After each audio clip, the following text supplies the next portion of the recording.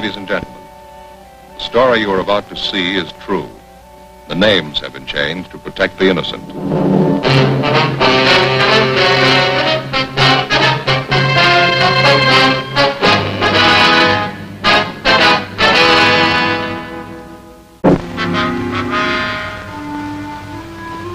The fourth largest city in the United States. It's still growing. Every year we get more of everything. Population, transportation, stores, crime, buildings, and more crime. More than 50,000 major crimes were committed last year alone. That means 50,000 criminals. They range from professional killers to petty thieves. A lot of them are experts. Every year they seem to get better at their jobs. And the better they get, the harder I work. I'm a cop. It was Tuesday, April 28th. It was warm in Los Angeles. We were working the day watch out of Safe Detail, Burglary Division. My partner's Ed Jacobs. The boss is Captain Wisdom. My name's Friday. It was 2:16 p.m. when we got back to the Hall of Justice, Superior Court, Department 38. On January 4th, the safe in the Grant Herald building was burglarized. It took us weeks before we narrowed down the suspects to one man. He was an ex-con, a two-time loser. It took more weeks of interrogation, gathering evidence, long hours in the crime lab to build our case against him. It was a big job, a hard one. He was guilty. We were convinced of it. We had one step to go. There was the jury. We had to convince them.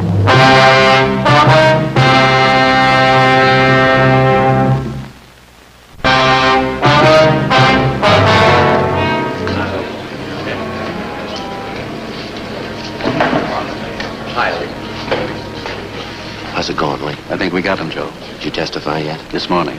How'd it work out? Physical evidence tied in perfectly, all 6 points. Jury impressed? Hard to tell. Buckley's got a smart lawyer. I was talking to the assistant DA. The case ought to go to the jury late today. What's coming up next, Neil? I'm due back on the stand when this recess is over. There's the bailiff. The Superior Court is again now in session. Remain seated. No smoking, please.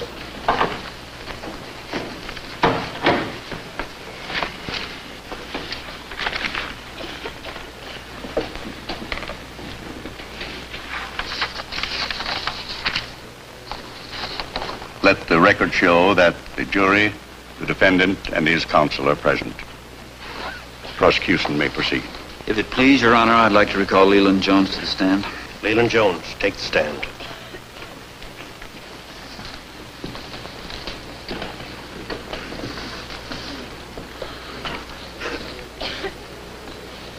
Be seated.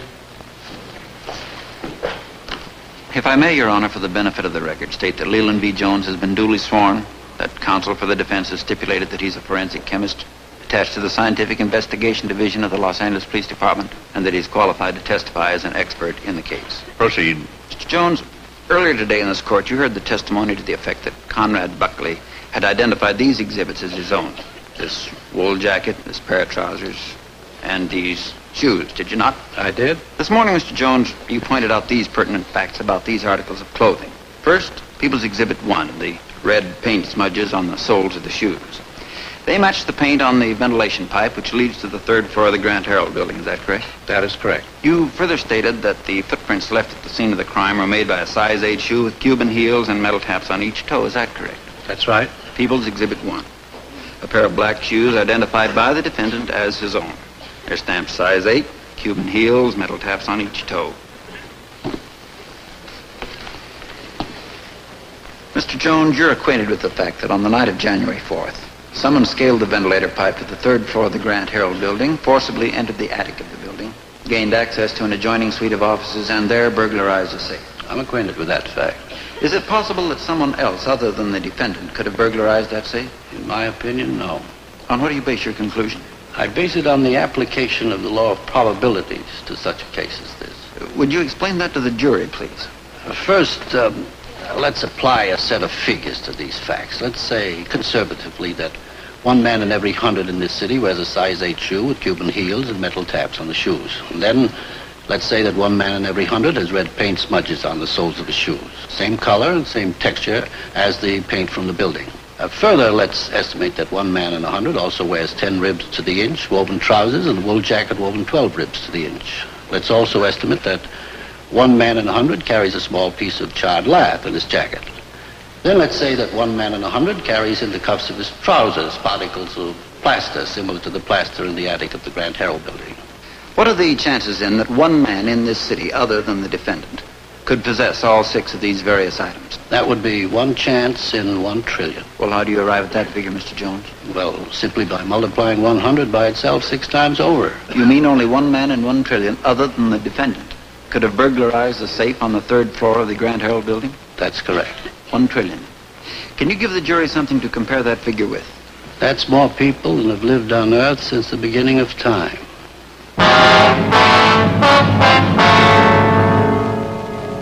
Lee Jones was the last witness to testify in the case of the state versus Conrad Buckley. For the rest of the afternoon, the defense lawyer and the assistant DA delivered their summations. The defense lawyer was eloquent and colorful. He spoke for more than an hour and threw up every possible smokescreen he could think of to disguise the facts of the case. The assistant DA reviewed again the 6 points of physical evidence, clearly defined. At 5 minutes to 5 that afternoon, the case went to the jury. We were expecting a quick verdict. We didn't get it. The jury was locked up for the night, and we went home.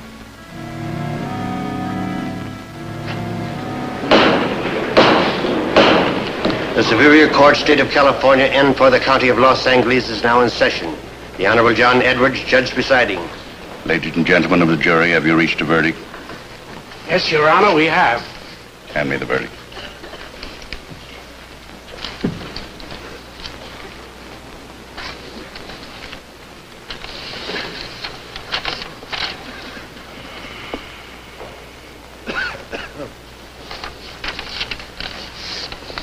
Read the verdict.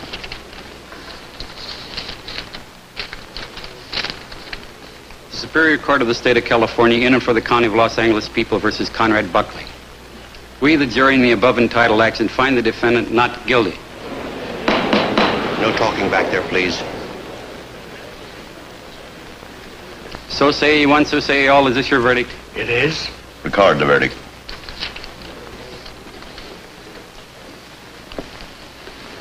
Ladies and gentlemen of the jury, I've been a judge for 26 years. For the past 14 years, I've presided in this particular court. May I say now that this is the worst miscarriage of justice I have ever witnessed. After hearing your verdict in this case, I can arrive at only one conclusion. Ladies and gentlemen of the jury, either you are innately dishonest or you're complete morons. Court's adjourned.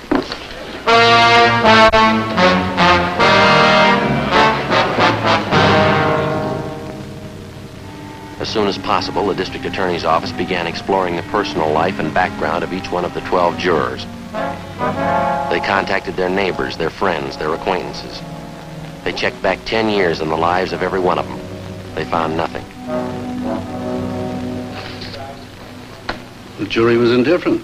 They wouldn't follow the case. Well, all the facts were there, Lee. None of the jurors were fixed. The DA's office found out that much. Why wouldn't they follow the case? A lot of people think they're doing their city a big favor when they serve on a jury. Yeah. They figure all they have to do is sit in the jury box for a few days, mark a ballot as fast as they can, and then leave. Beats me. They pay the taxes. They pay for these trials. They can follow a technical case closely if they want to. A lot of them aren't that conscientious. They don't think it means money in their pockets, so they don't care. We went through hell on this thing. 4 months to catch him, 3 months to prove him guilty. And the jury blew it. You want my opinion, Lee? I think it stinks. You don't have an opinion, Joe. You're a cop.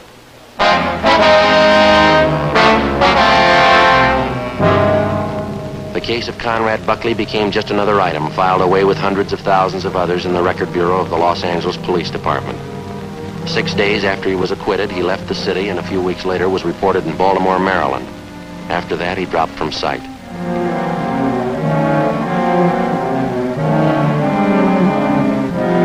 Summer came, autumn, Christmas, New Year's. On Wednesday morning, Ed and I checked in for work as usual. What's the date, Ed? Wednesday, February 1st. Thank you. Your mother get over that cold, Joe? Yeah, finally. How about your kid? Yeah, he's okay. Wife's got one now. Hi. Morning, Captain. Hi. Got a minute? Yeah. Carter Printing Company was robbed last night. How much? There's the crime report. 14,500. Yeah, it's a big haul. The MO's familiar. Climbed a drain pipe to the roof, kicked in a skylight. Yeah? Conrad Buckley's back in town. I think it might add up. Could be. Sounds like it. There's one sure way to make him. Put him in small words and big type. I don't know how to make it any more positive than the last time. I don't know if that Greek with the lamp ever found an honest man, but get the guy.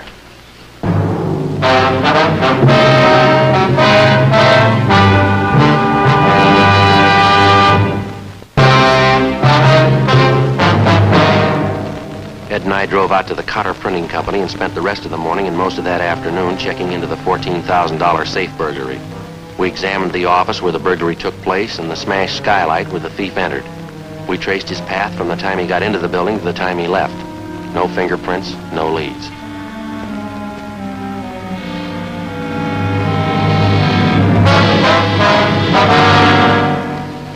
How many safe men you know that work like Buckley?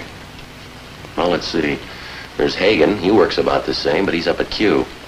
Walters, he operates like Buckley. He's doing time, too. Anybody else? No, not that I can think of. All right, find Buckley. Find out where he lives, who his friends are, where he eats. Find out what he's doing. You want us to tail him? Give him plenty of room. When you get the dope on him, we'll have a squad of men tail him alternately. All right. Where do we start? The Manchus Bar down on Central Avenue near 5th. When was he there last? Monday, first night he got in town. Might be his favorite spot. Okay. Anything else? I hear Buckley's learned a new trick since he's been away. Yeah? Carries a gun. That night, Ed and I started down into the south end of the city to find Conrad Buckley. First stop was Comanche's Bar. Buckley didn't show. The next night was the same. And the night after that, no sign. On the fourth night, at 10 minutes past 8 p.m., Saturday, February 4th, Ed spotted Buckley entering. We waited.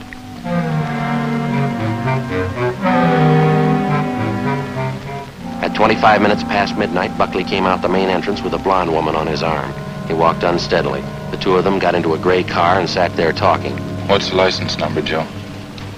9 Robert 702. Want to get a make? Yeah.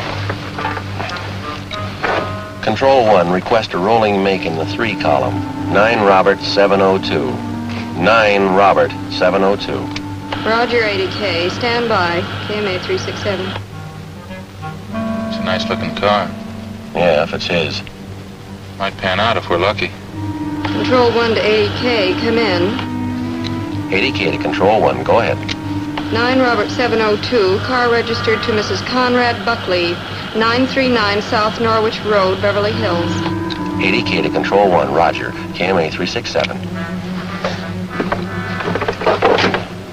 What does that prove? Proves he's supporting a new car and a wife. Let's find out how.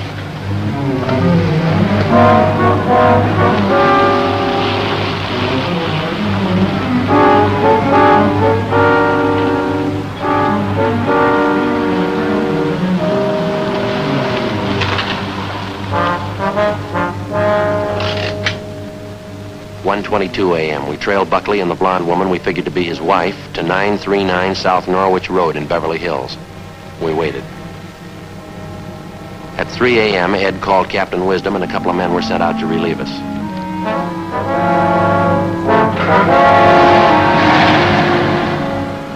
By Friday of that week, February 10th, we had his movements fairly well established. We turned all the information we had over to Captain Wisdom, and he assigned a crew of 8 men to tail the suspect constantly in alternate shifts. The trap was set. 6 p.m. Tuesday, February 14th. I'll get him. Friday talking. Yeah, Captain, what's up? Uh-huh. Yeah, right. Buckley, he's making a move.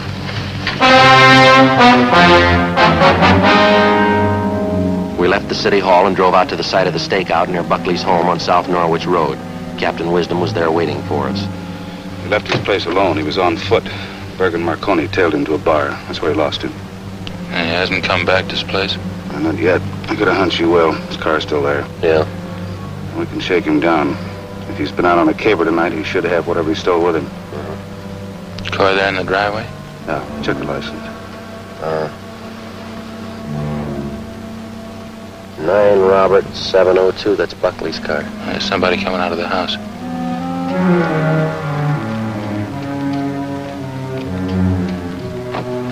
That his wife?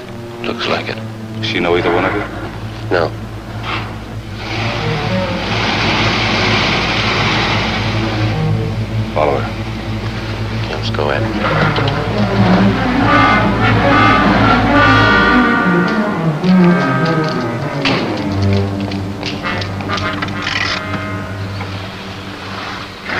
this okay? Can you see the door from here? Yeah, this is fine. Captain? Sir, move. Let's sweat it out.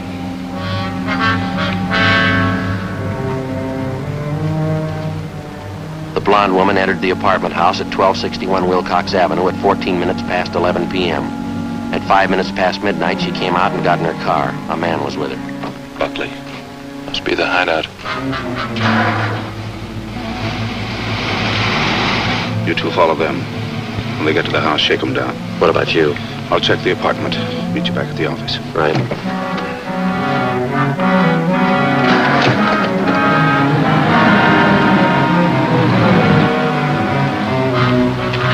At 21 minutes past midnight, Ed and I pulled up at the Buckley home at 939 South Norwich Road. We waited until Buckley and his wife got in the house. Then we went in and shook him down. We found nothing. We searched the house, the garage, and the car. The same. Nothing. Yeah, all right. You can put your stuff away. Place is clean, Joe. Nothing. Right. And I tell you, I'm clean. You haven't got one thing on me. I'm clean. It's a nice car you're driving, Buckley. Is it yours? That's right. I like nice things. They cost money. What doesn't?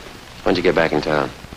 Last week, why? What are you doing with your time? Morris Cabinet Company. I'm a journeyman carpenter. When do you work? Nights. Good job. Believe me, I'm legit. All right, you stay that way and we won't have any trouble. Ed and I left Buckley's house, drove back to the office, and checked in with Captain Wisdom.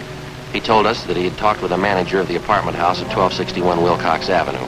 Buckley was renting apartment 7A in the building under the name of James E. Wilson. On the average, he used the apartment only once or twice each week. The rent was $75 a month. What'd you find in the apartment, Captain? He keeps 2 complete changes of clothes in the closet. The rest of the place is empty except for one thing, a set of burglary tools. Yeah? Found them under a false bottom drawer. Set of safe jimmies, small sledge, the works. Then he works out of the apartment, huh? He's getting cagey, or he thinks he is.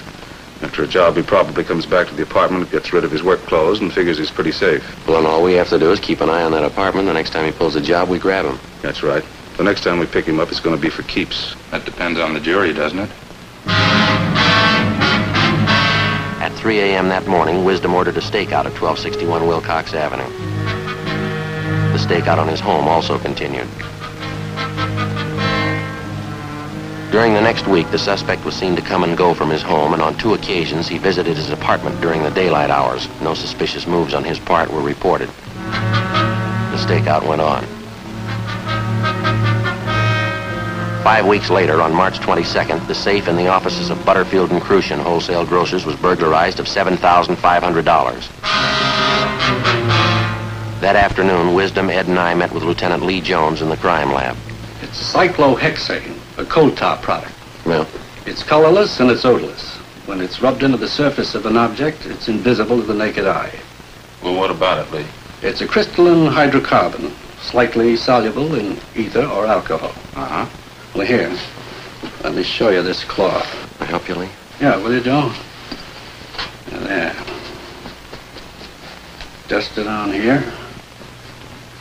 Now, can you see or feel anything at all? No. Seems to disappear. You can't feel anything. You can? Oh. Ed? No. No, there's nothing on it. Captain, you want to catch that light, please? Sure.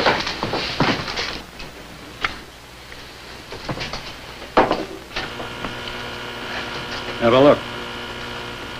How about that? Seems to glow. Yeah. Will this stuff rub off, Lee? Try it.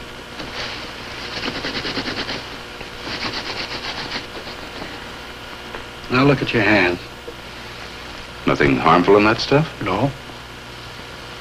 How long will this stuff stay on, Lee? Maybe as long as 24 hours. Only shows up under that ultraviolet lamp, huh? That's right. Well, does it work on everybody? It'll work on Buckley. 10 minutes later, Wisdom put in a call to the 2 men on stakeout at Buckley's apartment on Wilcox Avenue. They reported that the apartment was empty. Buckley hadn't been near it since early the day before.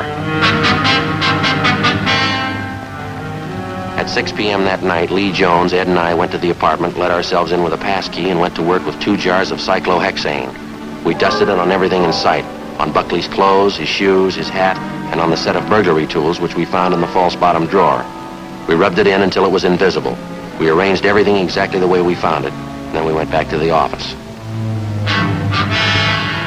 Lee Jones had a portable ultraviolet light set up for immediate use. Wisdom alerted communications to pass along immediately all reports of burglaries throughout the city. We waited. At midnight, we went out in shifts for sandwiches and coffee. The watch kept on. 2:30 a.m. I got it. Wisdom. Yeah? Thanks. Harvard and Wilshire Boulevard. Safe job? 2 of them. Call Lee Jones. I'll meet you downstairs. Right. What do you think? We'll let the lamp tell us. Bergstrom, keep the storefront clear. 10 feet on either side.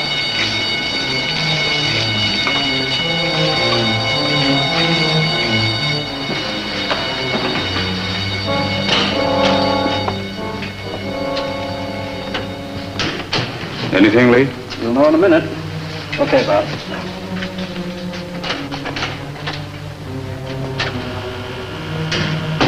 All right, we can try it. I'll get the light, Lee. Okay.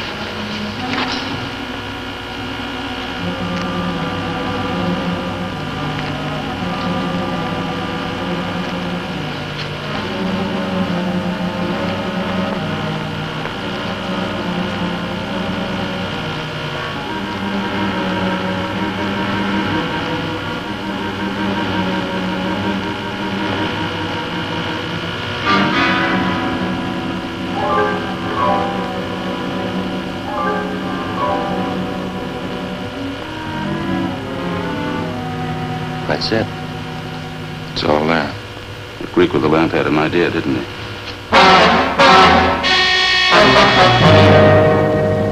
Before we left for Conrad Buckley's house, Lee Jones directed the photographer to stay at the scene of the burglary and take photographs of the telltale cyclohexane prints and all other pertinent photographs for use in court. At 8 minutes past 4 a.m., we walked into Buckley's living room. Now, look, this is kind of getting on my nerves. It's 4 in the morning. Ed, outlet's right down there. Right. Where's all that stuff? What's that you got? Okay. Right, Lee. Okay, Joe, the light. What's this all about, anyway? Look at yourself. What are you doing to me? What is all this stuff? Like a Christmas tree. Yeah. I don't have to take this stuff. You haven't got anything on me. You had me in court once before, and you had to turn me loose. Yes, we had you in court, and I can tell you every move you made in that case. Yeah? You tell me if I'm wrong. You climbed the back of the Grand Herald building using some pipes as supports. You crawled across the roof on your hands and knees to the firewall. You raised up a couple of times to see if everything was clear. You went over the firewall, leaving impressions of your coat and trousers. One of the coat buttons was scratched, so you went over stomach down. You then went to the front of the building, walking in a crouched position to see if there were any police cars in the vicinity. Then you returned to the skylight. How am I doing? Keep talking. You removed the glass from the skylight, crawled through the entrance, kicked a hole through a plaster wall into the attic. You broke some of the charred laths so that you could crawl through the attic to an opening in the office of the Grand Herald building. Then you opened the safe and took out $1,250. Is that right? No, I took $1,350. Okay. You give me a couple of hours and I'll tell you what you did on this case. Here's your coat. Yeah. What about my clothes? They're all ruined. By the time you need them again, they'll be out of style. All right, come on. Let's go.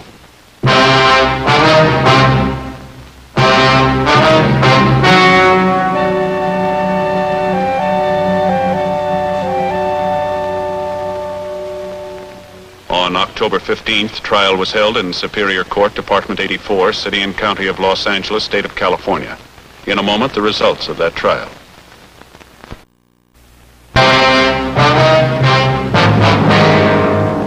The suspect was tried and convicted of first-degree burglary. Due to his previous convictions, he was sentenced to life imprisonment.